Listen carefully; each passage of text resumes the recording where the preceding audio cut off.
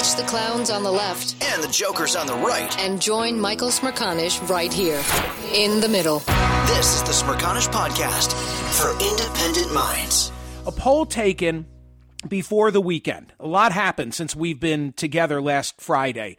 A poll taken before the weekend and consequently before the 11 p.m. vote on Friday night, the infrastructure $1.2 trillion deal, showed President Biden and Vice President Kamala Harris way underwater. Approval, disapproval, in other words, the question being, do you approve of the job that Joe Biden is doing? Do you approve of the job Kamala Harris is doing? Only 37.8% approved of Biden's job performance. Only 27.8% approved of Kamala Harris's job performance. Me, today on this Monday, I'm wondering how much has that all changed? In fact, TC, you'll remember, because you had a funny comment, I said, I know when the infrastructure bill passes, because it was pretty obvious by Friday that they would get it done. It was a question of when. I said, I know the media is going to love to make this into a Rocky story. And do you remember what your response was to me? Aren't you the media? You said, aren't you the media? What are we talking about here? Of me. Okay, so when I did my early morning read-in today, Monday morning, the CNN lead headline was, Biden basks in huge political victory. And I thought, yeah, that's exactly what I was talking about. He was getting hammered all week long up until the jobs numbers came out. And immediately everybody turns on a dime. I'm wondering if the public is going to turn on a dime, or if this infrastructure deal was so painful to watch it get made that, they lost the benefit they would otherwise have had. Funny thing is that for my CNN commentary on Saturday morning, which I had to write at 4 a.m. because I went to bed not knowing if the deal was going to get done, I always try to begin my CNN commentary with a quick, hopefully pithy line. And then I say, I'm Michael Smerconish in Philadelphia. And then I move on and I talk about whatever is the focus of our so-called A block. So right before I went on air on Saturday morning, again, the infrastructure deal having gotten done the night before, the first line I wrote for myself was, the sausage got made.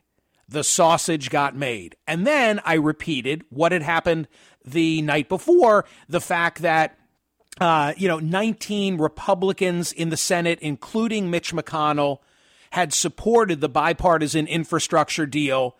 In the House, Nancy Pelosi, with this divide between moderates and progressives, could only afford to lose 3. She ended up losing 6, the squad et al. And the difference was made by 13 Republicans. Proportionately, think about this, proportionately a heck of a lot smaller than the 19. I mean, the Senate's got 100 members. Obviously, 50 who are Republicans.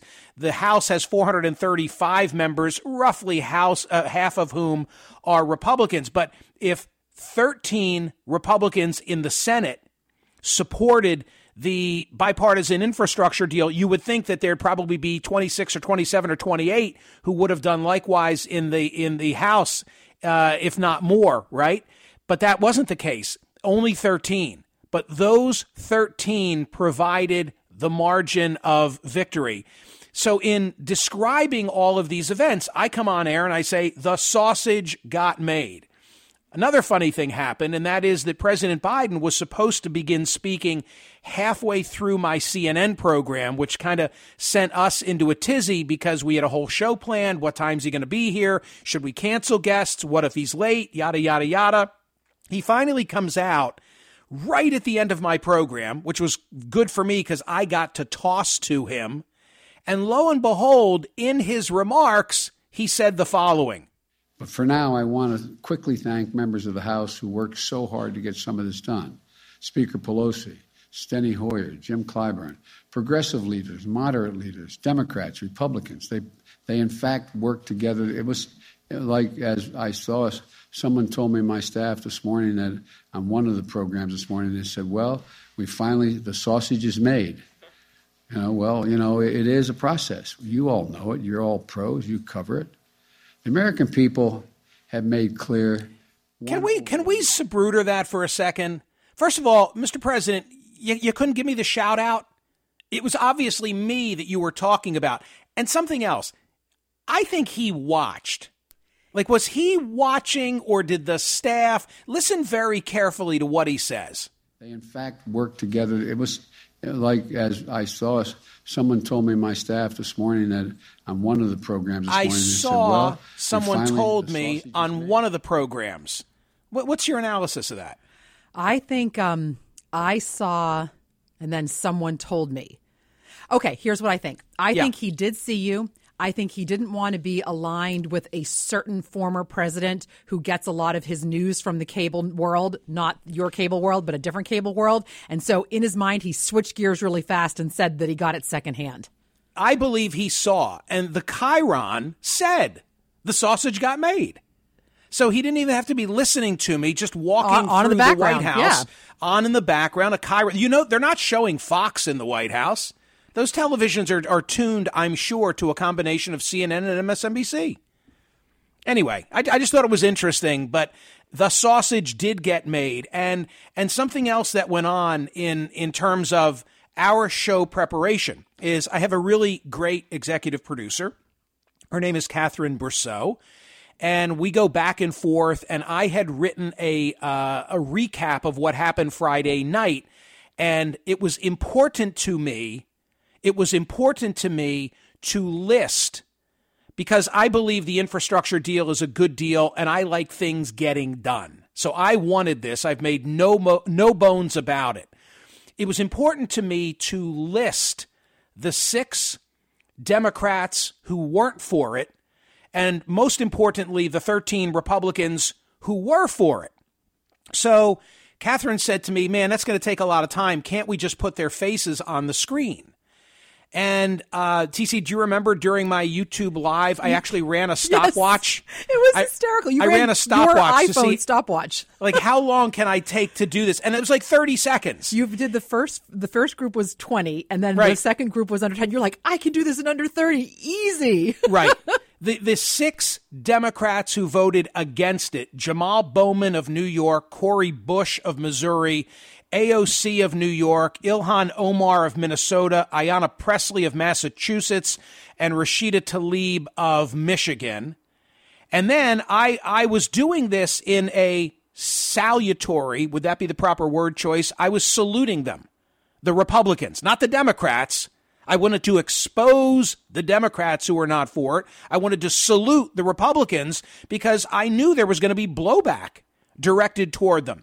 Don Bacon of Nebraska, Brian Fitzpatrick of Pennsylvania, Andrew Gabarino of New York, Anthony Gonzalez of Ohio, John Katko of New York, Adam Kinzinger of Illinois, Nicole Maliotakis of New York, David McKinley of West Virginia, Tom Reed of New York, Chris Smith of New Jersey, Fred Upton of Michigan, Jeff Van Drew of New Jersey, and Don Young of Alaska. So those are the 13 Republicans who were supportive of it that I was trying to highlight and praise. Well, lo and behold, this weekend, President Trump, former President Trump, just yesterday, he was doubling down on his criticism, not only of the Senate members who had Republicans who had voted for it, but also those in the House.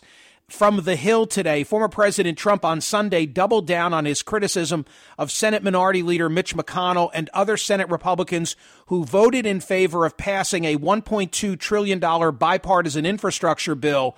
Quote, all Republicans who voted for Democrat longevity should be ashamed of themselves, in particular Mitch McConnell, for granting a 2-month stay, which allowed the Democrats time to work things out at our country's and the Republican Party's expense, so Trump said in a statement. The former president called Republican lawmakers who voted in favor of the bill rhinos, a widely used term that he favors that means Republicans in name only. Trump further said, how about all those Republican senators that voted thinking that helping the Democrats is such a wonderful thing to do, so politically correct, they just don't get it. Well, I mean, it was so revelatory about Trump in that statement, in my opinion. That it is, America first? No way. It is Trump first.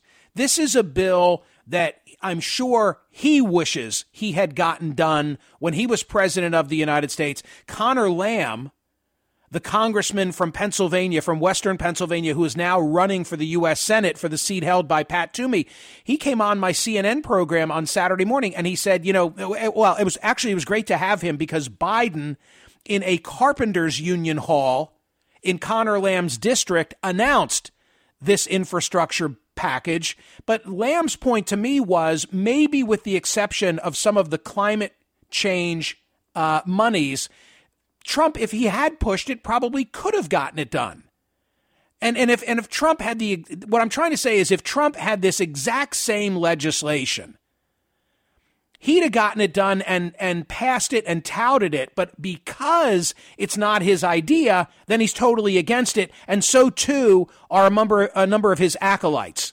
While I'm praising the 13 Republicans who were supportive of it, you've got Marjorie Taylor Greene literally labeling them traitors.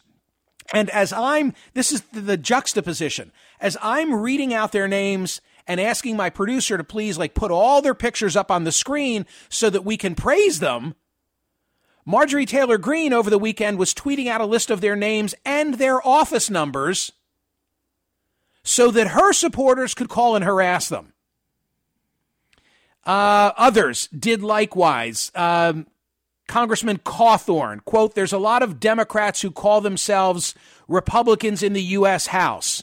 Lauren Boebert of Colorado, these fraudulent rhinos should be penalized for advertising themselves as Republicans. Matt Gaetz, quote, "I can't believe Republicans just gave Democrats their socialism bill."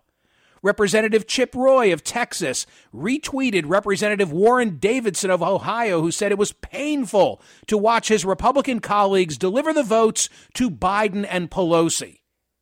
This is nutty. It's like you're a traitor because you did something bipartisan that 19 members of the Senate had already done. Adam Kinzinger, who voted for the bill, one of the 13, is on his way out, responded to Marjorie Taylor Greene in a tweet of his own, mocking her for referring to the infrastructure bill as communist. Quote, "Infrastructure equals communism is a new one. Eisenhower's interstate system should be torn up or else the commies will be able to conveniently drive." Or Representative John Katko, another Republican who voted for the bill, released a statement and called it a historic day and praised the bill as a comprehensive infrastructure reform. The Wall Street Journal, critical on its editorial page, just trying to give you some balance here. You can read the Journal editorial, and it identifies a number of the expenditures that it wishes weren't a part of it. But the bigger concern that the Journal has is to say, is this now setting up passage of Build Back Better in a way that it would not have happened? Quote, "The silver lining of the infrastructure bill is that some projects will be worthwhile, while most of it is a one-time spending that will end. Not so with the $4 trillion Democratic plan that would create new cradle-to-grave entitlements that are designed to make American families even more dependent on the government. It would corrode the incentive to work and build in new demands for higher taxes, which the middle class will eventually pay. Voters last week sent a message that they don't want more taxes and spending amid rising inflation and shortages across the economy. If Democrats pass this monstrosity anyway, the Republicans who voted for the infrastructure bill will share the responsibility." In other words, the Journal is saying, hey, you 13 in the House, you 19 in the Senate, if the bigger bill comes through, that will be your fault because you greased the skids. Me, I'm thrilled with it. I'm happy they got something done, not because I'm rooting for Biden, not because I'm rooting against Biden, but just because I'd like to see roads and bridges and broadband get addressed. So $1.2 trillion passed on Friday night. They got it done at 11 o'clock at night. In the end, the vote was 228 to 206, and the divide in the way that they got it done. I mean, even in the end, Progressive Caucus Chair Pramila Jayapal, who played a leading role in the negotiation. She voted for it. The 6 squad members didn't vote for it. She voted for it. So she was for it. 13 Republicans were for it. And as I say, 19 of them had done likewise in the Senate. Will that turn around the numbers that I began this commentary by describing? Joe Biden's underwater job approval before the jobs report on Friday, before infrastructure got done, 37.8%, Kamala Harris, 27.8% approval. How much did things just shift with the narrative, or was it so painful and so difficult to watch the sausage being made?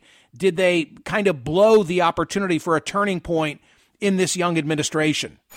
Hear more of Michael Smerconish on SiriusXM's POTUS, Channel 124. Live weekdays from 9 a.m. to noon East or anytime on the SXM app. Connect with Michael on Facebook, Twitter, YouTube, and at Smerconish.com. Michael Smerconish for Independent Minds.